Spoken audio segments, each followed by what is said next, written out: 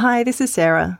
If you like this episode of Let's Talk About Sects, you can listen to my audiobook, Do As I Say, How Cults Control, Why We Join Them, and What They Teach Us About Bullying, Abuse and Coercion.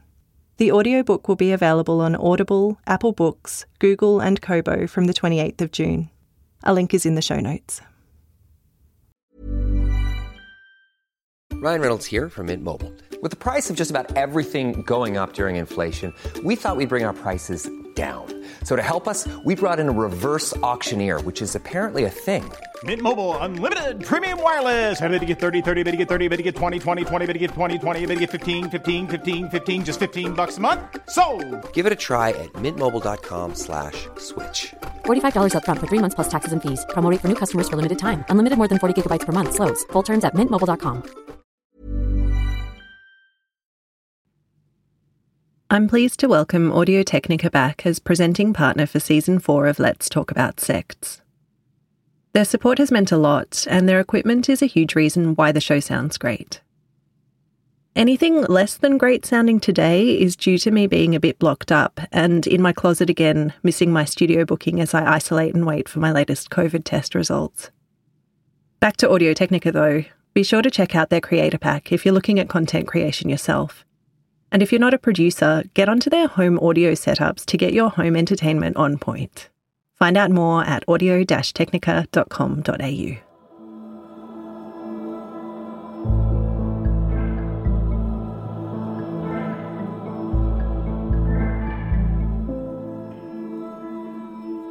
Lindy Jacomb was born into the Exclusive Brethren in Auckland, New Zealand, and was told that there was no longer a place for her there in 2008. Her family cut off all communication with her, and she was forced to start a new life at the age of 20, without any of the people she knew and loved.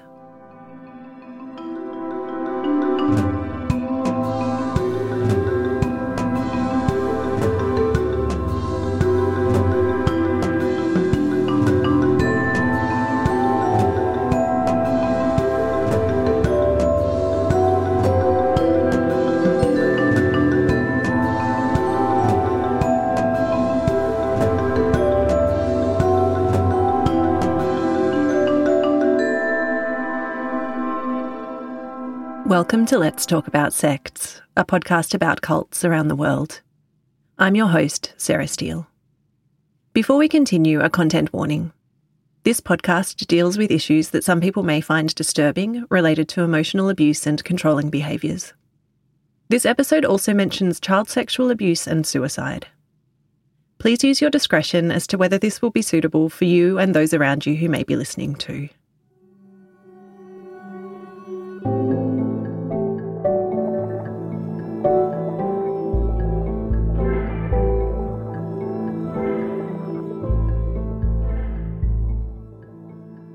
The Plymouth Brethren movement was conceived in Dublin, primarily led by a former Church of Ireland clergyman named John Nelson Darby. After a period of bed rest following a fall from his horse, Darby came to believe that the world was becoming evil, and that the only way to get right with God was to separate not only from sinful secular society, but from corrupted institutionalised forms of church. He left the Anglican Church and formed his offshoot in the late 1820s with a man named Benjamin Wills Newton. According to the current Plymouth Brethren Christian Church website, Darby wanted to focus on the individual's direct relationship with God and the emphasis this placed on personal responsibility.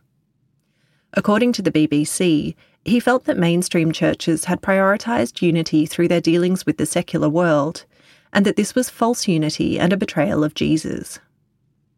The movement's first assembly was held in Plymouth, England in 1831, and hence they became referred to as the Plymouth Brethren.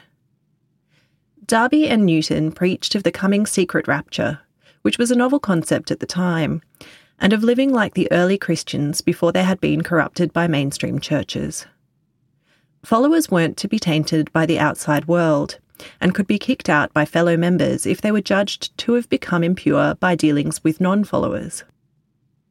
According to Australian journalist Michael Batchelard, it was John Nelson Darby who originally took the doctrine of the rapture to the USA, where it became a mainstay of a multitude of evangelical preachers. As the movement spread, Darby's words were circulated in printed form, transcribed from his sermons and his own copious writings. In the mid-1840s, the movement split into two, the Open Brethren under Benjamin Wills Newton and the Exclusive Brethren remaining under Darby. The Open Brethren had more dealings with other Christians, whereas the Exclusive Brethren became even more, exclusive. They didn't go by any particular name themselves for many years, but in recent decades adopted the Exclusive Brethren name that they had become known by. They've also been referred to as the Closed Brethren and the Darbyites. There are many different types of brethren to this day, so to be clear, when I use the brethren shorthand in this episode, I'm just referring to the Exclusive Brethren. Darby issued a pamphlet around 1853 called Separation from Evil, God's Principle of Unity, which began, quote, "The need of union is felt now by every right-minded Christian. The power of evil is felt by all. Its pressure comes too near home, its rapid and gigantic strides are too evident and affect too nearly the particular feelings which characterise distinctively every class of Christians, to allow them to be blind to it, however little they may appreciate its true bearing and character." Further splits happened over the next few decades, and you can read more about these in Michael Bachelard's 2008 book, Behind the Exclusive Brethren. In 1881, Darby compiled the Little Flock hymn book, which remains the hymn book used extensively by members today. John Nelson Darby continued to lead the Exclusive Brethren until his death in 1882 at the age of 81. There's no chosen successor as such in the organisation, and it's believed that the mantle is passed on in some mysterious way to land with the rightful new leader. What this means in practice is the potential for a fair bit of jostling for power when a previous leader passes away. Another split followed as Frederick Raven took over from Darby, and after Raven's death in 1903, there was some uncertainty until James Taylor Sr. became leader in 1910. Upon his own death in 1953, a struggle for power again ensued, but by 1959, Taylor's son, James Taylor Jr., had taken the mantle.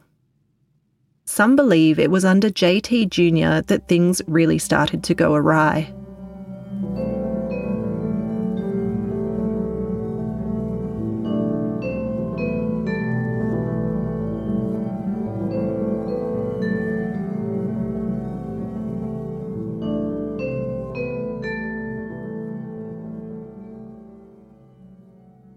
As what became known in the Exclusive Brethren as the elect vessel, James Taylor Jr. tightened the reins further over his followers and introduced stricter rules around interactions with non-members, including that Exclusive Brethren could no longer eat with, be friends with, or work with them. Known as the eating matter, this hardline stance broke up long-term marriages and resulted in an uptick in departures, excommunications, and members being withdrawn from. In the Exclusive Brethren, being withdrawn from is the term used for what you might know from other groups as shunning. Those who leave or are excommunicated are not to be contacted or responded to by those who remain, even their own parents or children. Former member Lindy Jacob told me a little more about this practice. They radically elevate your relationship with the group and the leader as being more important than natural or familial ties. And then that is not only taught as a theology and a principle, but it's very rigidly enforced. So in other words, if someone comes to it that they can't believe everything about the brethren, then they're excommunicated, and an almost total separation occurs between whether it's husband and wife, parent and child, no matter how close that relationship has been. Arguably there's not much closer than maybe a marital relationship or a parent and child relationship, but the current members are taught to reject that person as a salvific matter, really, like it's a matter of their own salvation. It's if you allow this person in your life, your soul will be contaminated and your standing before God will be, under threat. Also among JT Jr.'s total 390 directives over the intervening years were some that governed the dress of followers. Women could no longer cut their hair and had to wear headscarves.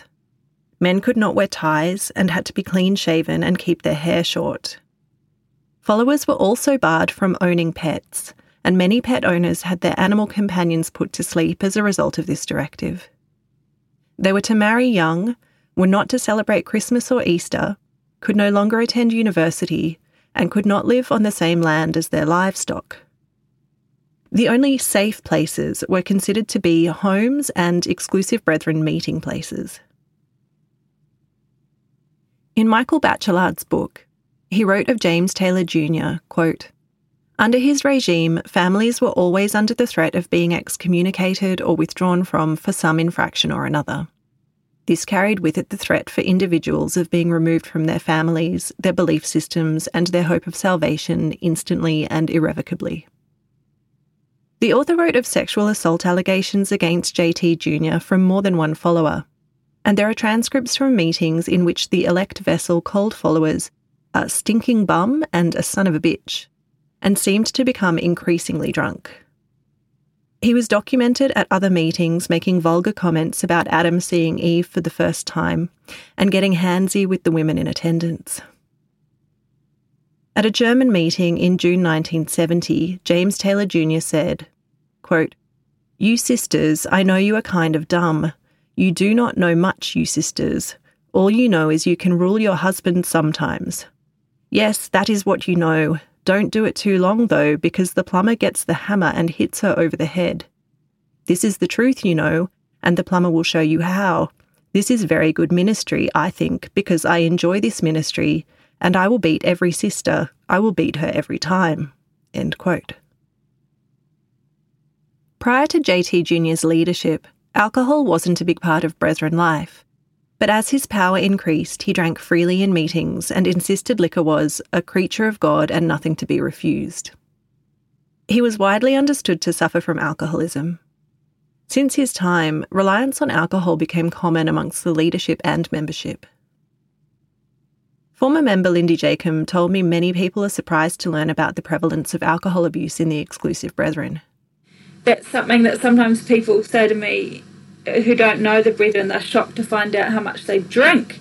Or when I first left, if I poured a drink, I would pour it. It was very standard to pour it 50% whiskey, 50%, water or whatever else, like really high quantities, and people would say, "What are you doing?" And that was how we drank in there.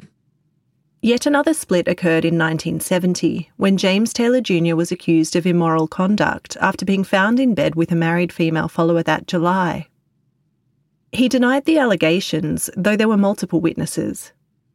JT Jr.'s story was that he had set the whole thing up as a test to see who was really true to him. Around 8,000 members left following what became known as the Aberdeen incident, and James Taylor Jr. died just 3 months later from complications relating to his alcohol consumption. The Aberdeen incident created the biggest split the movement had faced, as a pretty sensational scandal. Those who bought James Taylor Jr.'s version of events and stayed committed were mostly further from Scotland, where the incident had occurred, and this shifted the balance of the exclusive Brethren's following towards the Southern Hemisphere, namely to Australia and New Zealand. To this day, those in the exclusive Brethren are expected to accept that JT Jr. was above reproach and did nothing wrong, and many see the lack of admission around his indiscretions as symptomatic of the wider problems within the organisation. The New York Times write-up of his death included the following. Mr. Taylor was denounced in Parliament in 1964 and by angry British crowds who charged that his preaching caused, among other events, 4 suicides, several broken marriages, and untold misery to many Christians who belonged to the Brethren. After JT Jr.'s death, James Harvey Symington took over as leader and immediately excommunicated anyone in leadership who might have threatened his claim. James or Jim Symington was from North Dakota, an American like the Taylors. He also suffered from alcoholism. Under Symington, exclusive Brethren members could no longer even share sewerage lines with non-followers, and must live in freestanding houses so as not to share any walls with non-members. Young people could now only complete up to Year 10 in school, and millions of dollars in donations were flowing into the elect vessel from assemblies around the world. When Jim Symington died in 1987, with the membership's shift in geographical demographics, it became time for an Australian leader, and John Hales was that man. John Hales had been ousted from the Exclusive Brethren no less than 3 times, but in hindsight the circumstances were put down to unfair accusations. Michael Batchelard wrote that John Hales was particularly interested in finances, having trained as an accountant, and that he put some focus on directing members to leave substantial bequests to the Brethren from their estates, as well as making sure any relatives who had left the movement got little to nothing. He encouraged followers to borrow money from each other rather than external financial institutions, and encouraged new business endeavours. John Hales built the first Brethren-only high school in 1992 in Meadowbank in Sydney's northwest, which became the first of many around the world. Today, the Brethren-associated One School Global Network claims to be, quote, one of the largest progressive independent school networks in the world, with over 100 schools in 21 countries. Upon his death in 2002, John's third son Bruce took on the mantle, without so much struggle as previous changes in leadership had prompted. Bruce Hales remains the elect vessel or man of God today. The current website of the Plymouth Brethren Christian Church says that they have 300 assemblies across 18 countries and states, quote, we are a community of over 50,000 members across Australia, New Zealand, Europe, the Americas, including the Caribbean, and the UK. On the FAQ page under How Can I Become a Member, it says, our evangelical work is intended to lead people to Christ for the salvation of their souls for now and eternity. Any that are prepared to be committed to our beliefs and way of life may choose to join our church. From everything I've read and heard, it seems to be exceedingly rare for new members to come from anywhere other than being born to current members. The website also states, our beliefs are founded on the Holy Bible, the text common to all Christian churches. This was formally recognised in the 1926 United States Census of Religious Bodies. Quote, the body classified as Plymouth Brethren disclaim any designation whatever save those that the Scriptures apply to all believers as Christians. To accept any specific title would imply that they are a sect, which they deny, sects or divisions being condemned in 1 Corinthians 1 v. 10-15.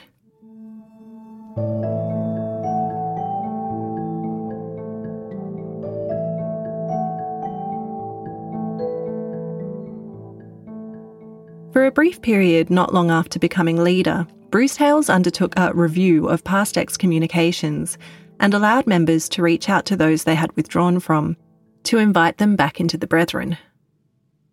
Many were hesitant to rejoin the strict way of life after years out, though they welcomed the contact from their estranged loved ones. But it didn't last, because the separation doctrine was still in place, so in many ways did more harm than good in raising people's hopes of a more open dialogue between those in and those out. A former member who was contacted during the review said for a study by academic Jill Mitten it was, quote, a farce, brethren seeking forgiveness for the appalling treatment of another human being.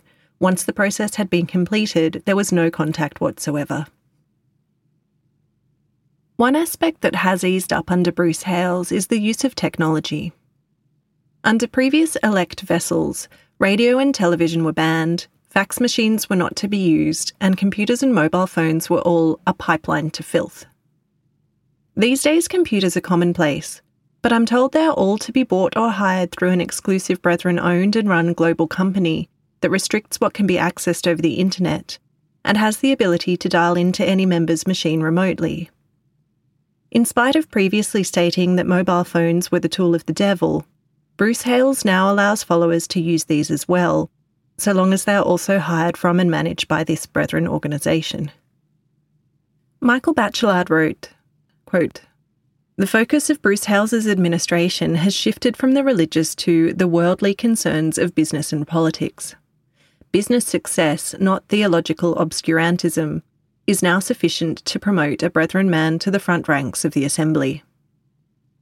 I spoke with Michael Bachelard for this episode, and his book, Behind the Exclusive Brethren, is well worth a read if you're interested in the subject. You'll find a link in the show notes. I asked him what he felt were the key takeaways from his investigations into the group that the rest of society should be aware of.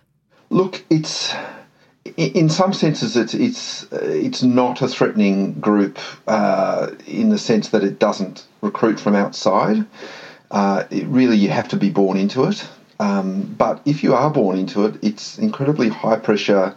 It's quite unpleasant in terms of the restrictions on your freedoms. For example, you are very tightly controlled in your life and basically every aspect of your life, from your business to your personal life to your family life, who you have over for dinner, who you associate with, how you run your business is incredibly tightly controlled by the central leader, a man called Bruce Hales, who's a Sydney-based office furniture mogul, I suppose you'd call him. Massive business interests in office furniture and that kind of thing. Virtually every aspect of your life is surveilled, from your use of computers and mobile phones, where your children go to school, how they live their lives and their social lives, and what they're allowed to wear, and so on and so forth. So it's an incredibly high demand organisation.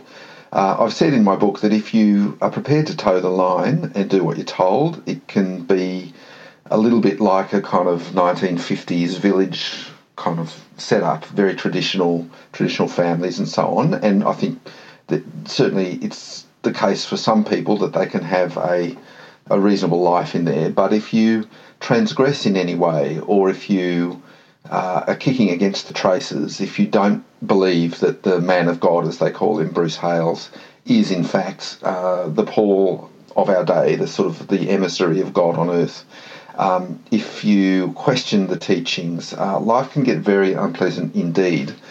And the punishments range from ostracisation, basically, what they call shutting up, where you are not allowed to see anyone, including your own family. You're not allowed to go to the services. You have your social life's entirely cut off, and you're essentially sent to Coventry by the group, through to withdrawal. They call it withdrawing from, or excommunication, where you really lose access to all of your family. I know a man who has not seen his children since 1983, after he was withdrawn from. And they will try every trick they can to get your business away from you, and keep you from all of your social connections and all of the people you've grown up with. And of course, they're the only people you've grown up with, the only people you know, because you've been so sequestered until that point. So people find that incredibly difficult to deal with. Lindy Jacob and her family had an experience of being shut up. Her young child had just woken up from a nap when she was retelling this story, so you may hear a few baby noises. My sister at one stage tried to elope to marry a young man who the church had forbidden them from marrying. And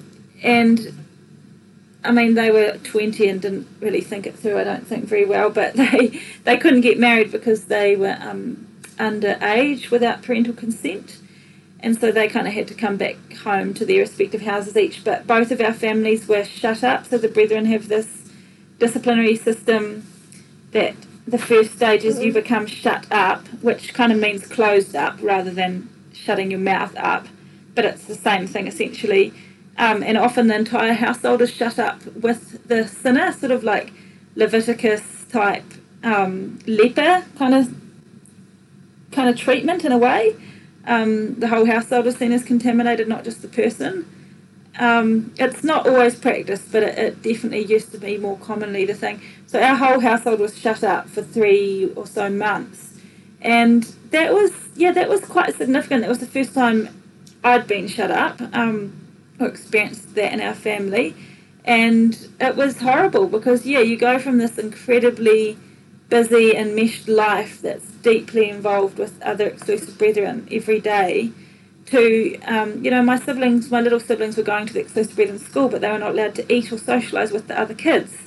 So they had to sit separately and were shunned, even though it was nothing to do with them. They found it very, very traumatic. I was going to work in an exclusive brethren workplace, and I too couldn't eat with or socialise with any of the others.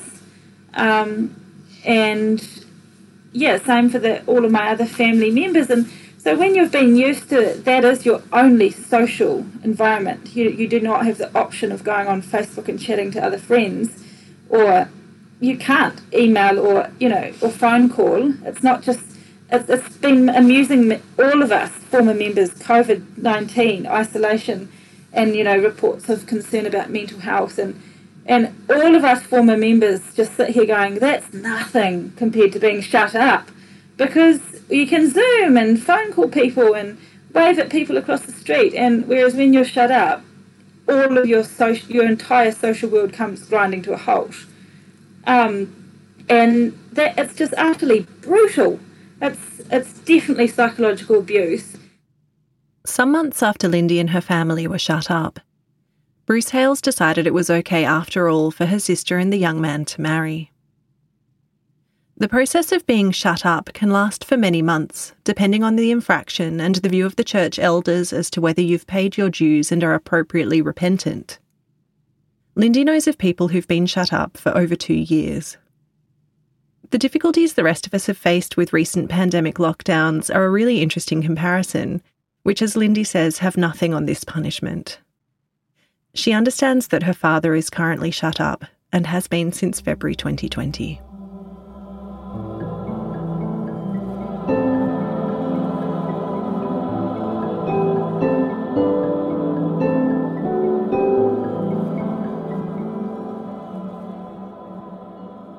Bill Radekop reported for the Winnipeg Free Press in 2014 that Bruce D. Hales lives in a $5 million mansion, owns a private jet, and Forbes magazine lists him as the 4th richest man in Australia.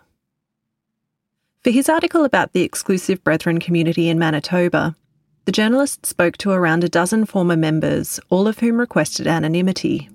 He wrote, "They admit to being afraid of the Brethren." Ex-members who speak out against the exclusive Brethren are designated as opposers, and although they are usually out of contact with their friends and family anyway, being given the label can extinguish even limited interactions and any hope of this changing one day.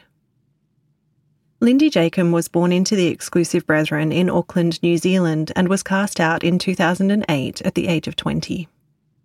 She'd never spoken out about her experiences until this last year. She knew that her family and those within the Brethren already saw her as an opposer, though she'd not spoken out after leaving for over a decade to try to show that this wasn't so.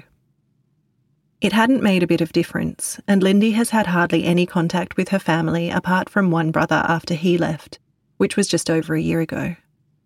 So I have always tried to communicate with my family. I decided early on that the separation would not be from my side, and that I would do what I could to try and show them that I still had desire for connection and for reconciliation, ultimately, is my ultimate hope. So, but yeah, that's been a bit of trial and error. Like in the first year I remember that I'd sent a box of presents to them. I think it was birthday presents and a few things like that. And that was returned to me unopened with, a note saying, don't send us anything, which was really hard at the time. But in retrospect, it would have been difficult to sustain, because it's difficult to buy presents for people who you no longer know. But yeah, since then I settled in, probably in the first few years, I settled into a rhythm that I felt was sustainable, which is I send each of my siblings and parents and grandparents a card on their birthday, and I send an annual letter with photographs and more of an update from our year. So that's still quite a bit of contact over a year from me anyway. It's always someone's birthday or something happening. But over the last 11, 12 years, there has been next to no acknowledgement of receipt of those things. There was never any acknowledgement from my siblings, including this brother who came out. But he did contact me a couple of years before he left. But it was very limited contact still. It was extremely limited and guarded. And my parents have responded over the years, but again, it's very limited and very vitriolic and difficult. Lindy's parents were born into the exclusive Brethren, and her grandparents were born into fairly closed parts of the Brethren before them. As you've already heard, things evolved and became more strict over time. She doesn't know a great deal about her family history in terms of how they originally became involved, because it's not something that was spoken about much.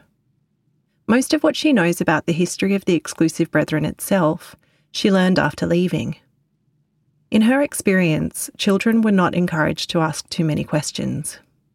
I left when I was 20, so a lot of my recollections are in, I guess, terms of how me as a child or a teenager viewed it. But yeah, people would just disappear. You know, I was 8 and I had an auntie who I was very close to who came around to our house on an almost daily basis to help my mother with the children.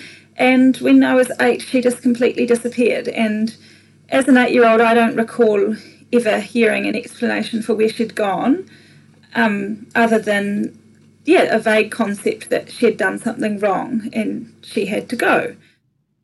In terms of the ideas behind the doctrine of separation from evil, Lindy told me a bit more about her understanding of it. That's the question. What is this evil that they want to separate from? And that's quite an interesting and complex question, because definitely with Darby and historically there was a desire to separate from moral evil and corruption. Darby considered that the whole world essentially was fallen and corrupt and almost irredeemable. Not quite irredeemable because he was an evangelist, but he had a strong belief that it was all corrupted, and that, I guess, humanity's greatest calling was to be pure and holy, and that purity and holiness did not only come as a gift from God, like most Christian traditions believe, but that it must be maintained by any individual's personal choices and lifestyle. And so he kind of brought in this very strong idea that inner purity and to avoid being contaminated with evil, individuals' lives needed to be making a lot of choices to keep themselves separate. And eventually that merged into an ecclesial separation, where for Darby and those who followed him, it was very important that the Brethren movement itself was to remain, was to be pure, that was their highest goal. And that was, again, not something that was necessarily just a divine gift from on high, but it had to be physically maintained, and it was in constant threat from outsiders. So that's kind of the theological underpinnings of it. But today, to be honest, when you ask yourself the question, when you look at the Brethren, what is the evil they're separating from? Yes, there are elements of what they would call moral contamination, sexual immorality and, some of those kind of just general conservative Christian, touch points. But there's also, for the Brethren, I think they would never own this, but I think they have come to use the phrase merely as a method of instilling control in their adherents. For example, someone like myself, I am a Christian, so you might ask then, and in many ways there's a whole bunch of my lifestyle that would be not too different from exclusive brethren lifestyle. So it's a question I ask myself, why do the exclusive brethren separate from me? Why when you read autobiographies and stuff or hear stories of people, there's stories of, an elderly parent who was not a moral or wicked person, but they didn't want to be part of the exclusive brethren, and yet family members could no longer deliver them a meal or visit them. And you think, what is the evil that they're separating from here? There's no real obvious moral or ethical issue. So to my reading then, it has become a tool used to maintain uniformity. The exclusive brethren position would likely be that the person who has rejected their movement is by definition a sinner, as they have chosen to move away from the correct path, and so therefore the sin is the source of the evil that those who remain must steer clear of. The psychological impact of this separation on families who can no longer express their love for each other is profound. Lindy told me about her personal experience of seeing one of her siblings in the street one day after leaving. When I left was the last time I'd seen my siblings, and this was now a number of years afterwards. And so this sibling in particular had turned from being a child into a young adult, and their face was different. It's the same but different, and you have to remember as well, I haven't been seeing photographs, so you're not getting communication like that. No photographs had been sent in that period. I had a chance encounter on the street. I stepped out of a cafe, and right there, right in front of me, was this sibling and this parent, and I completely fell apart. It was extremely distressing, but I ran to them. I ran to my parent and my sibling, and I threw my arms around them, and I was just sobbing. And I had bags, and I dropped them right there in the street, and I was just sobbing and trying to embrace them, and it was extremely difficult to describe. It was, like this huge dam is just bursting inside of you of all this grief, and I was holding my sibling's face in my hands and just saying, I love you, I love you, I love you. But my parent grabbed me and pulled me off, my sibling, and just said, and was saying with, a lot of emotion and fear and anger, was saying, get away from us, you're an opposer, get away from us. And dragged my sibling, who was crying as well, and, scurried, marched away, and I just collapsed on the ground and was just absolutely sobbing and in a wreck. My husband was luckily with me, and he was picking up my bags, and people in the street are just looking at us like, what the heck is happening? So that was an example of how separation from evil functions at a practical level. It's just profoundly traumatic and incredibly strong. Like, people ask me, how can parents do this to their kids? And I don't have a good answer, other than that's the power that some of these organisations can have. According to the PBCC website, quote, any breakdown of relationships within a family is always tragic, and every effort is expended to prevent this occurring or to try and bring in reconciliation if it does.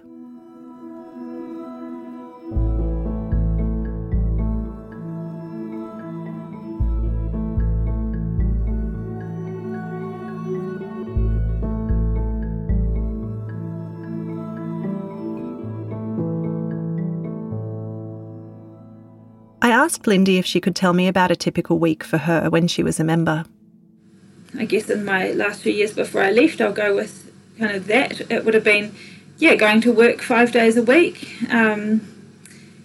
They do, really value working in their businesses. It's sort of one of the only outlets that they've got, I guess, because you're not allowed hobbies and you're not allowed higher education and all that kind of thing. So business is one of the only things you can really do. So yeah, I did have work 5 days a week, but we had church every single night. So at 7:30, so you'd come home from work, have a little bit of time to kind of turn around and change and shower and eat your dinner, and then you would be heading out the door to a service, and they were every single night, and they were usually around about an hour all up. That had a hymn at either end of the service, and it was sort of on a roster system. There were slightly different things that they did at each meeting during the week in the evenings. Like sometimes it was more conversational style among the men, and other times it was sermons being given and that sort of thing. At least once a week it was on a roster system where you would go to services in other towns nearby within a couple of hours, but still sometimes even an hour away, so that was quite a big night that you would be hopping in your car and driving an hour off to have a service in the next town up, and then heading back. And children on the whole were expected to go to these night meetings. That was another thing. Now as a new mother, I look back and I think, how did they do it? Because I would remember toddlers and babies and children of all ages being at these evening meetings, and I think back to that now and I think, how did they do it? It's terrible. Not to mention exhausting for the children. And school teachers have told me, the children are often tired at school and they've been out the night before. And and then Saturdays the only change there was that the service was in the morning, not in the evening. But again, it was often in a neighbouring town, so it would often wipe out the whole morning. And then Sunday, the first church service was at 6 a.m. in the morning. And that was, again, all your kids, I was the third of 6 kids, and I look back now and I think, how did my parents from a young age right down to the babies, 6 a.m, you'd all be out the door, all dressed, headscarf on, all that stuff, and going to this service. And then there would be another one, a longer one at 10 a.m, and then there'd be one at 2:15 and one at 4:30. And in between that, you were all rostered on to go out for a meal. You'd go out for your lunchtime meal, and then once every 3 or 4 weeks, you would be hosting that. And so you'd usually be hosting between 20 and 40 people for a meal. So it was a hugely busy day particularly for the woman, I think, with having to get the family to all of those things, and to provide the meal and that kind of thing. So yeah, a busy life. And then the men were very strongly encouraged to work very hard. So a lot of them would pull quite long hours and have to be going back into work on Saturday and that kind of thing as well. So yeah, there wasn't actually any time to have hobbies or anything, not that they were allowed. Exclusive Brethren members don't go on vacation, and when they travel for special meetings or by special approval, they stay in other members' homes and never in hotels. They don't dine in restaurants, go to the cinema, or to art galleries. Even friendships with other members within the Exclusive Brethren have limitations. A former member told researcher Jill Mitten in 2013, quote, "Whenever we wanted to have visitors for the weekend from another locality, we had to come up with some work excuse for them to come and help us. Otherwise it was considered to be a special friendship, and they would not have been allowed to come. We also had to ask for permission to have them visit along with providing the reason why they were coming." Lindy told me about her impressions of Bruce Hales, whom she'd been in a room with on a number of occasions. I don't know if this was children's talk or adults believed it too, but we were taught he had such control of his mind he could sleep standing up, and that he could read the thoughts of your mind, a bit like Jesus, that, he had this hard-out spiritual discernment, and could tell exactly what's going on for you, that he could recall every single person's name who he'd ever met, a whole lot of things like that. And just above all, he was definitely deified. It was believed that he had the latest revelation from God. So I understand it's a bit similar to the Catholics with the Pope. They don't believe that Bruce Hales is fallible. They think that, every judgment he makes has come straight from on high, and so it can't be wrong. So all of this to say that when you head in to meet him, you're really expecting something special, I guess. When Lindy first saw Bruce Hales, it was in a meeting hall where thousands of people were waiting to hear him speak. He entered the room last, and everybody stood in what she described as a kind of reverence as he came in. In spite of her anticipation, Lindy found herself underwhelmed by the man of God. It was like, oh my goodness, you're just a fat old man. Like, there's nothing to you. I can't see anything special about you. You're red in the face like someone who likes alcohol too much. You're, you look unhealthy and overweight. You don't have a halo shining on you. Many people may have made the mistake that I had made in thinking the Exclusive Brethren separation doctrine and conservative dress might have been related to living a more modest lifestyle overall. And Lindy told me this is not the case. I remember not long before I left, there was a fundraising event for the Brethren schools, but only to put on for other Brethren, because they wouldn't put something on for outsiders. And it was, like the school kids did a play and did a little play and sung some songs and all that sort of thing. And we had like Blue Label whiskey and alcohol and eye fillet steak and like really top-notch food served, and we were told it's because Bruce Hales has said that the school events should be like this because we're the king's people. I understand that historically it was that they were more ascetic, but it's completely swung the other way now. And I think now under Bruce Hales they have turned into a global business, and money is sort of second to none, actually, in terms of what drives their system. A number of these businesses are hugely successful.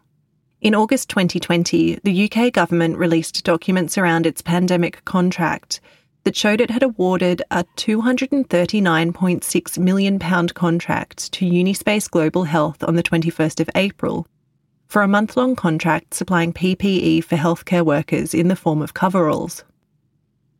Separate contracts of £113.95 million for face masks and £103.7 million for gloves were awarded shortly afterwards. The Unispace website features Charles Hales and Gareth Hales, sons of Bruce Hales, as co-founders and board advisors. There was no open call for suppliers. Quote, justification for the choice of the negotiation procedure without prior publication of a call for competition in accordance with Article 32, extreme urgency brought about by events unforeseeable for the contracting authority and in accordance with the strict conditions stated in the directive. The Byline Times reported that they had, quote, uncovered that roughly a dozen companies with links to the Exclusive Brethren had been awarded government coronavirus contracts worth up to £300 million. These new £350 million contracts for Unispace Global Health takes the total up to well over £500 million, end quote. For Brethren men, there is generally total employment. Wages are high, even for unmarried women with low-level administrative jobs. In their communities, homelessness isn't an issue and the elderly are taken care of. Poverty isn't a part of life in the Exclusive Brethren. Some might argue that this is a better system than capitalism, where choices are still limited and the majority of the population is trapped into working jobs that mostly line the pockets of those at the top. But that argument would rest on the equality of women being expendable, mandated limits on human potential being acceptable, and in terms of workers' rights, it's worth noting that the Brethren have successfully argued for the right to exempt their businesses from union laws on religious objection grounds in Australia. It could also be interpreted that anyone who doesn't fit the mould, say, for example, someone who can't suppress their non-heteronormative sexuality, or who has a mental health condition that precludes them from contributing constructively and towing the line, is liable to be thrown out of the movement and have all of these things taken from them. Perhaps it's easy to maintain such levels of affluence if you can toss out those who present a challenge to them and leave the outside world to pick up the pieces.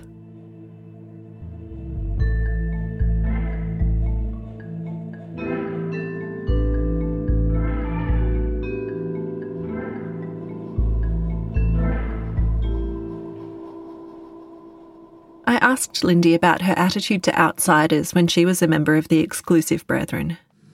Definitely that we were superior to them. That was not necessarily explicitly taught, but it was undoubtedly a culture in the Exclusive Brethren that I guess exclusivity breeds that, right? It breeds a sense that you're better than the outsiders, and plus because it's combined with this concept that we were the only ones with the true light. And so the same thing for Christians, our view of outside Christians. It's like, well, they might mean well and be kind of okay people, but that they're deluded and they don't have the light that we have. Former member Bruce Suggett said, quote, "I thought I was untouchable. I always thought the Brethren were untouchable people. No one can touch us because we're going to heaven. Everyone else is going to hell. We are a chosen race of kingly priests, and we are the best people. We are the only saved ones." Some outsiders, like myself, might best know the Exclusive Brethren through their style of dress, particularly that of the women. Though sometimes referred to in the derogatory as hanky heads, a ribbon or headband is allowed to be worn these days instead of a headscarf by women outside of the home, though a headscarf must always be worn to services. Lindy righted my impression of this mostly being about modesty. A lot of them don't really care for or value things like modesty or, asceticism with their clothing.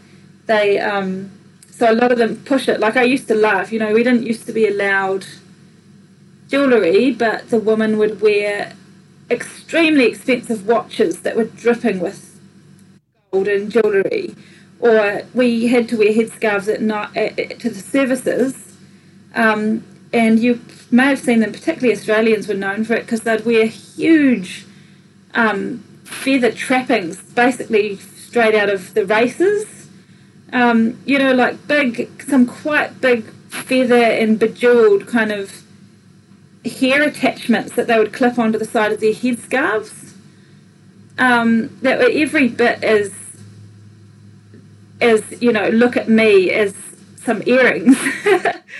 Yeah, so people didn't care for the spirit of what was, I guess, originally behind those rules. And same with a skirt below the knee and all that sort of thing. It was meant to be there for modesty, but a lot of them, particularly even more, I think it's got increasingly so in the last 10 years, when I see them, have got very tight clothing, very expensive clothing. Like my friend in High Street commented, they buy very expensive stuff. Lindy said she understood this in some ways, because women in the Brethren are very limited in how they can express any kind of individuality. As she mentioned, they don't have any hobbies, their job options are limited, and usually after they marry, they're expected to restrict themselves to homemaking and child-rearing. In the daily services, they aren't even allowed to speak. Yes, that's right. Yeah, women are forbidden from talking, which is again a throwback to they, on the whole, have quite a literal interpretation of Scripture, and they've actually got very low biblical knowledge overall. For example, learning Greek and Hebrew and that sort of thing is not something that's encouraged or anything at all.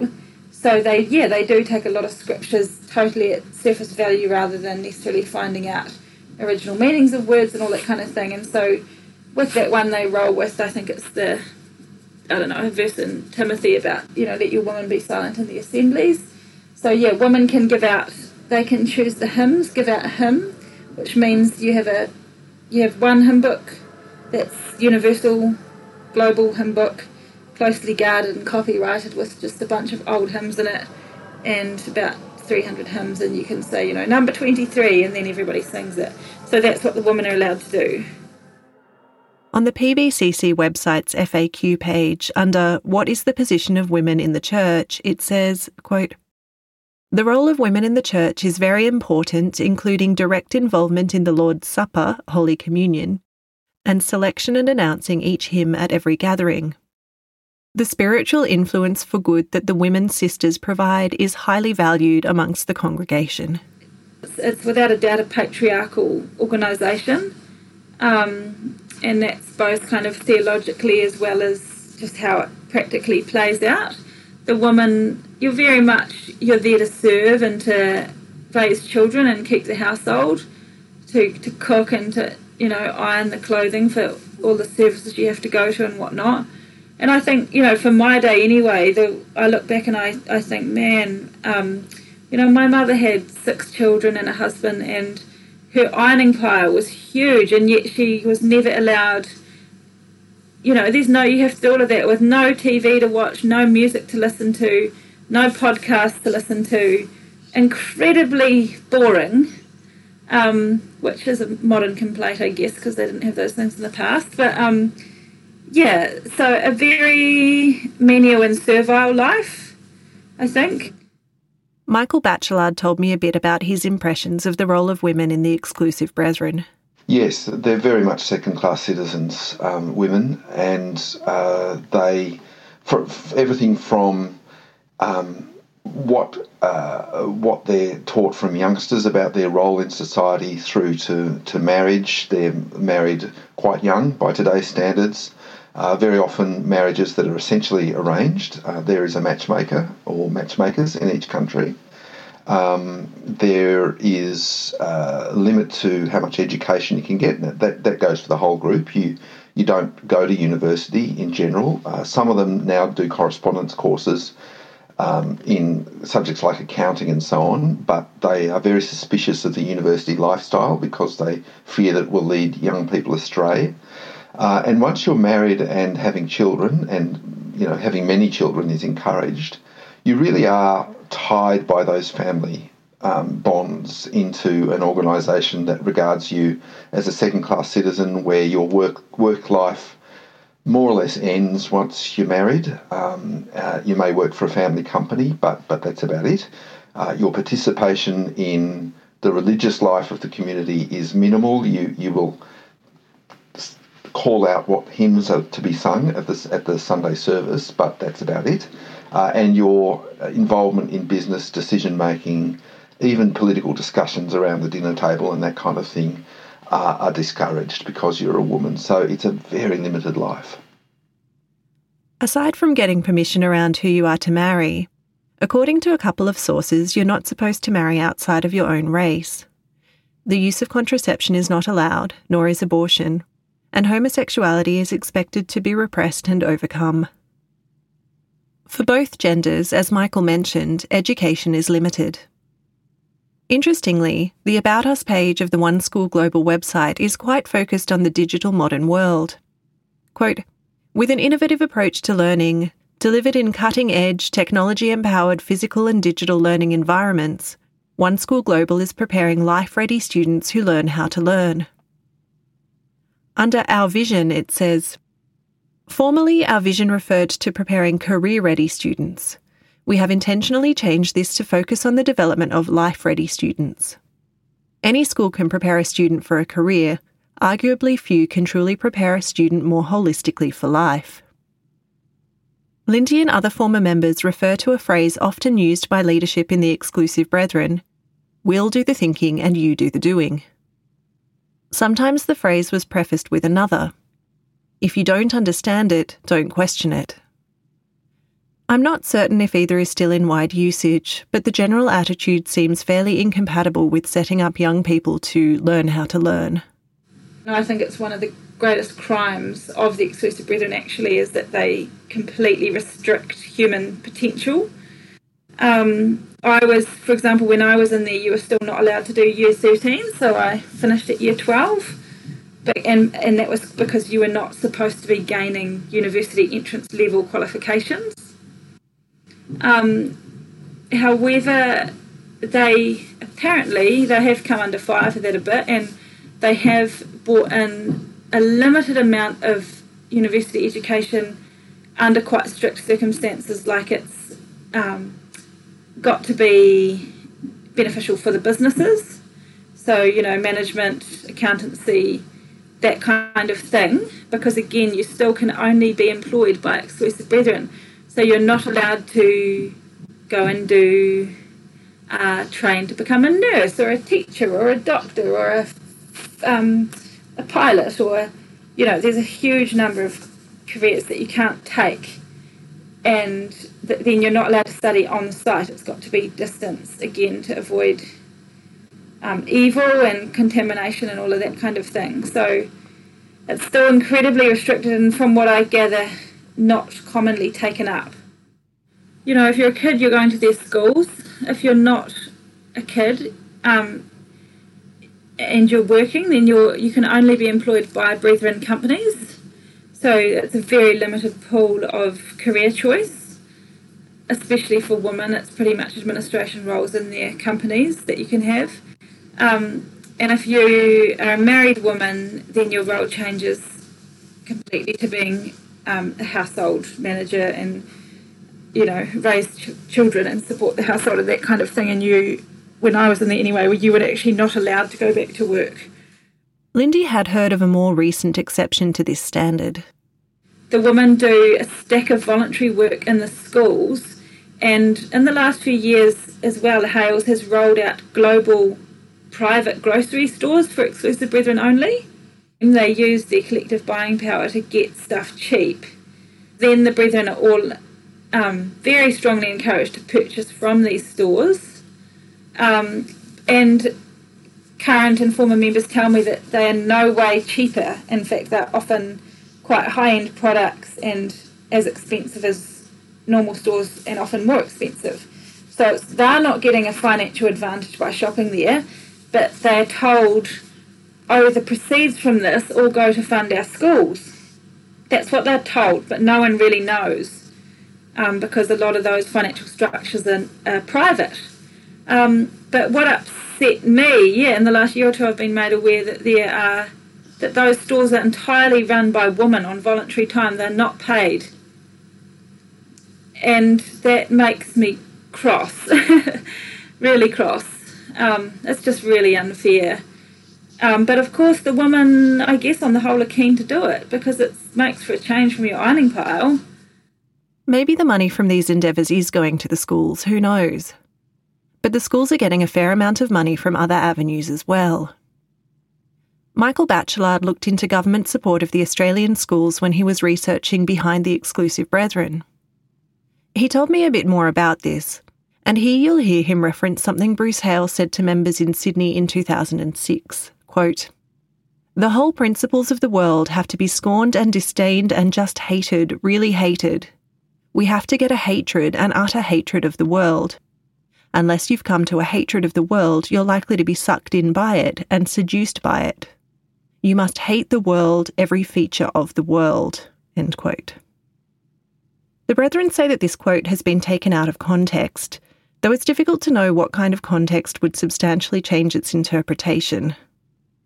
At a Sydney reading in January 2005, Bruce Hale said, "See, it's whether I can pour scorn on the world, look at the world as an utter object of contempt as I go through the streets and the bookstalls and anywhere I go, and through the crowds, and I look at the world as an utter and absolute object of contempt, because it's already been judged."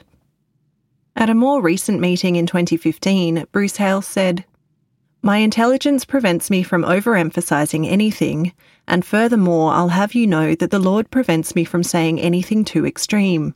So if you think I'm saying something extreme, think again, and I'd say accept it."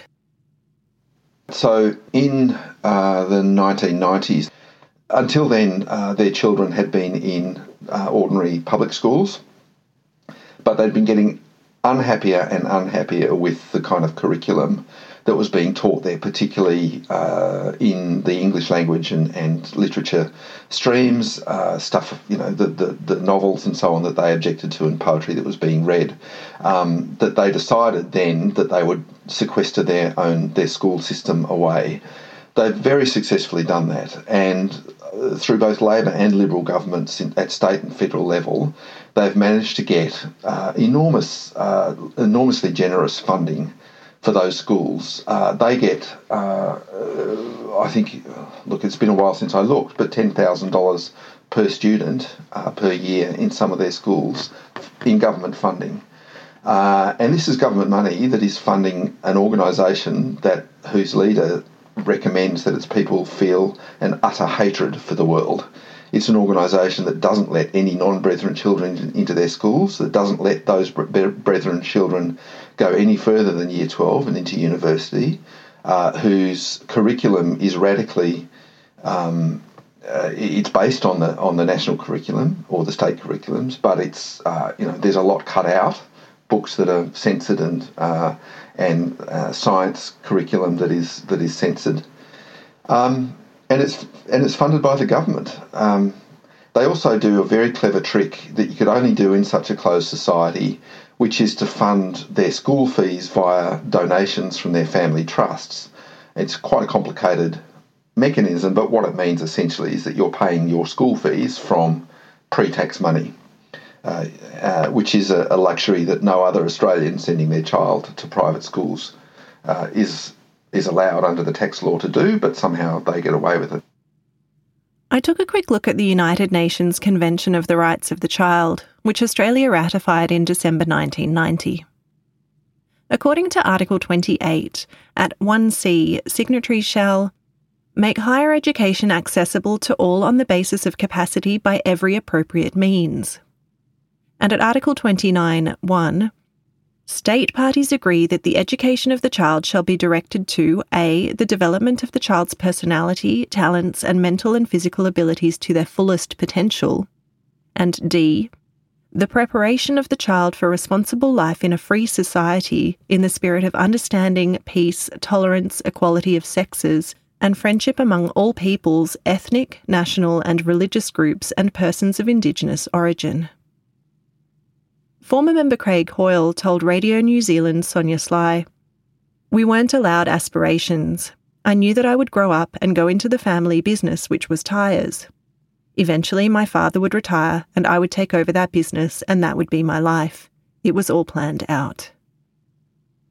In 2016, Sydney Morning Herald reporter Eric Bagshaw looked into New South Wales state funding of the 11-campus MET Brethren School and found that a total of 600 public schools received less funding per student than the MET school. Quote, "In a statement, the New South Wales Department of Education could not explain why the school was receiving funding equivalent to that of some of the state's poorest public schools, despite having a donation base 500 times their value."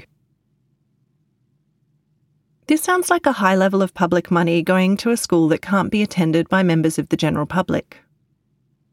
The New South Wales enrolment policy document available on the One School Global website states, "The policy emphasises the openness of the One School Global system in New South Wales to the children of all Plymouth Brethren Christian Church families." It continues, "Priority in enrolment will be given to A. those children and families who are known and involved members of the local community the One School Global New South Wales campus serves, B. the children of other Christian families that have expressed a commitment to support the life of the school."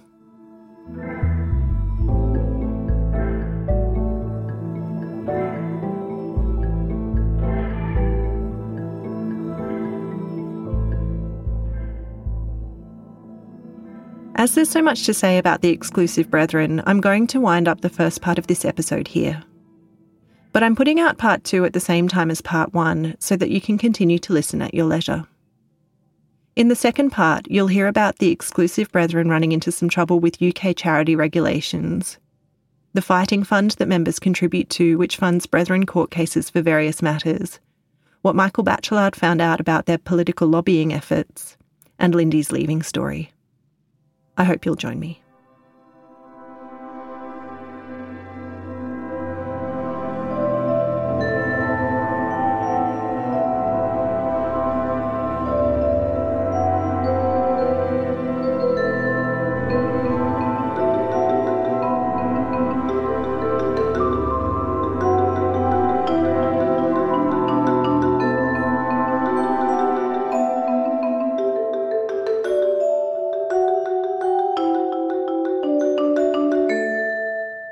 You can access ad-free episodes and support the production of this independent podcast via Patreon, patreon.com/LTASpod, or with a one-off donation or merch purchase. Details at ltaspod.com. This episode of Let's Talk About Sects was written by me, Sarah Steele, and researched by myself and Hayley Gray. Music was by Joe Gould. Thanks to Corey Green of Transducer Audio for editing. A very special thanks to Lindy Jacob for sharing her story with me, and also to Michael Batchelard, whose book Behind the Exclusive Brethren is really worth a read. Information sources are listed on the episode page at ltaspod.com. Thanks again to Audio-Technica, presenting partner for Season 4 of Let's Talk About Sects. If you're in the market for some top-quality audio equipment, be sure to head to audio-technica.com.au to check out their stuff. Their range of earphones and headphones is quite ridiculous, from true wireless to noise cancelling to professional studio, and they're known for some of the best sound around. If you've been personally affected by involvement in a cult or would like to support those who have been, you can find support or donate to Cult Information and Family Support if you're in Australia, via cifs.org.au, and you can find resources outside of Australia with the International Cultic Studies Association, via icsahome.com. If you or someone you know is in crisis or needs support right now, please call Lifeline on 13 11 14 in Australia, or find your local crisis centre via the International Association for Suicide Prevention website at iasp.info. For sexual assault resources in Australia, visit 1800respect.org.au, and in the USA, visit RAINN, RAINN.org. Thanks for listening.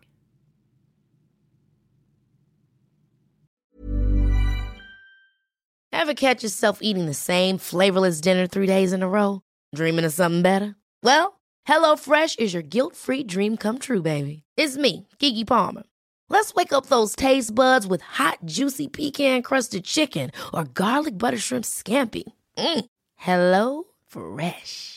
Stop dreaming of all the delicious possibilities and dig in at HelloFresh.com. Let's get this dinner party started.